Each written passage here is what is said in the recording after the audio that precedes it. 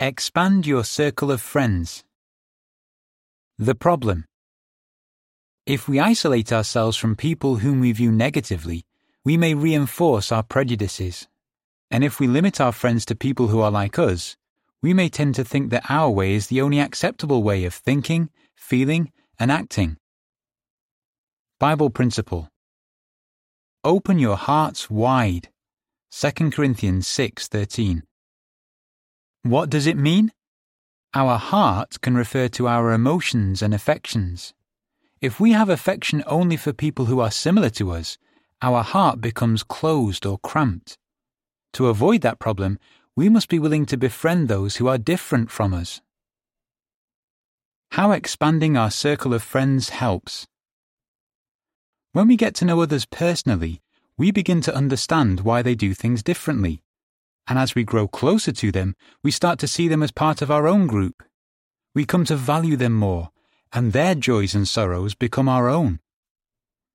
Consider the example of Nazaré. She once felt prejudice toward immigrants. She explains what helped her. I spent time with them and worked with them. I met people who were the complete opposite of what the rest of the community was saying they were. Once you befriend people from a different culture, you learn not to stereotype them, and you grow to love them and value them as individuals. The following is supplementary information. A word of caution. Some people choose lifestyles with habits that are harmful to themselves and to others. Hence, we should be selective when expanding our circle of friends. It is not prejudicial to avoid friendship with unscrupulous individuals who behave in a depraved or offensive manner. While you should not seek to harm people who violate your moral standards, or seek to deprive them of their rights, it is wise to exclude them from your circle of friends. What you can do. Find opportunities to speak with people who are from a country, ethnicity, or language group different from yours. You could ask them to tell you a little about themselves. Invite them to join you for a meal. Listen to their stories and find out what is important to them. If you try to understand how their experiences have shaped their personality, you may develop a positive attitude toward people from their group. Real-life example. Kandasamy and Sukama, Canada. We grew up in South Africa during apartheid.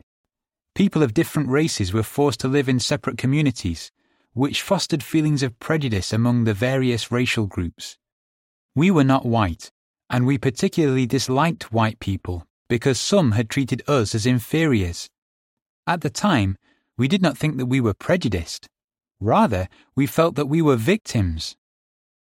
To change our attitude, we took the initiative to widen out and have friends from different backgrounds. As we began to associate with white people, we realized that very little set us and them apart. We all experienced similar circumstances and challenges.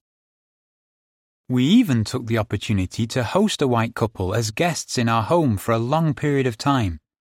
We got to know them well. Soon we began to see each other as friends and equals.